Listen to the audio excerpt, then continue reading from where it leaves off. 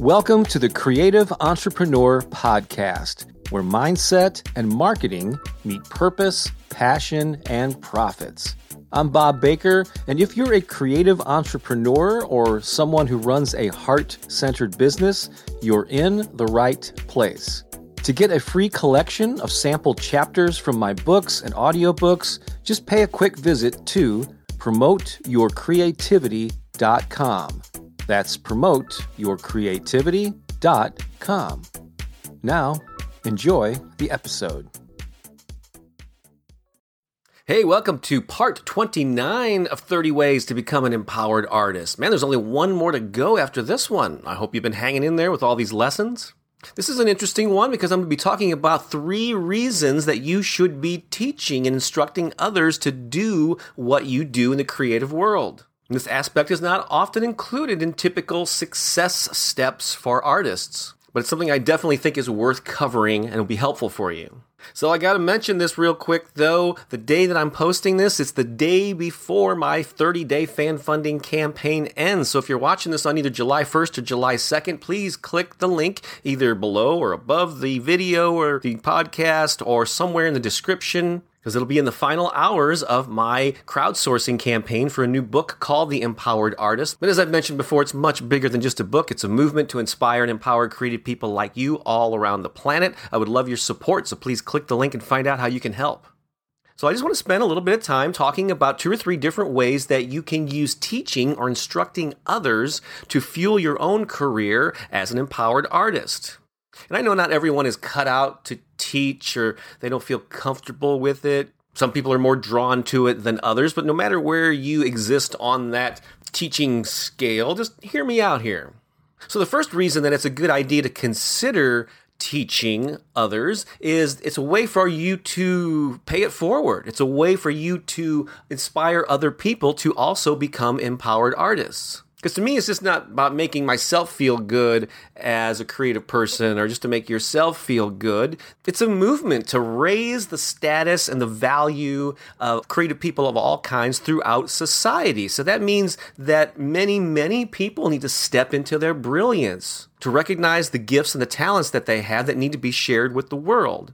So in addition to expressing yourself and sharing your own gifts, it's kind of a cool thing for you to pass that on and inspire other people to do the same thing.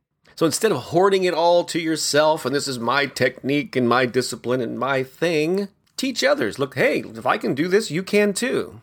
And seriously, if I can do everything that I've done with my art, my creativity, and my writing, it's certainly within your abilities to do so. So that's sort of the Good Samaritan aspect of teaching. It's just a good thing to do in general. But here are a couple more practical reasons. Reason number 2 is that teaching will actually attract more fans. It will expand your audience, especially if you teach and instruct in some sort of public forum, like through YouTube videos or through public workshops, or maybe through a book of your own that you've written and published.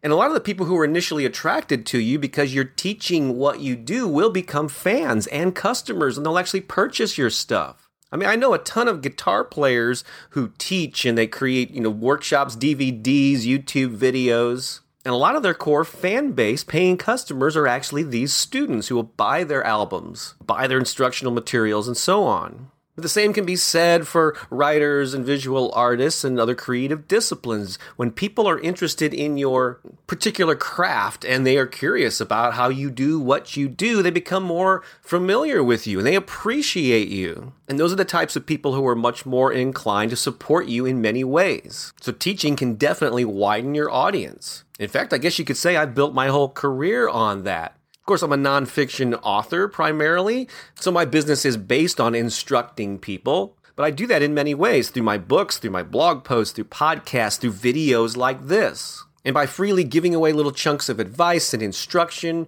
month after month, year after year, I've built an audience. And then those who are really serious about it will pay me for the full book or the full course or the live workshop or whatever.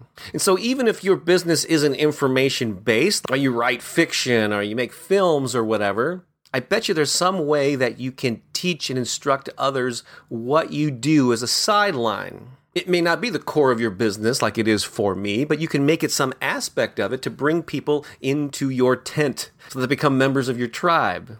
And then the third reason that you might want to teach is to make money from doing it. There's a concept. It may end up being just one of many streams of income for you, but it could help fuel your full-time or even your part-time efforts as an artist, whatever your discipline is. In fact, last year I interviewed a visual artist from Portland. Her name's Flora Boley, and she had already gotten to the point where she was a full-time artist, supporting herself from selling her paintings through the normal channels. Then one of her fans or friends asked her if she would teach a workshop. She said, okay, why not?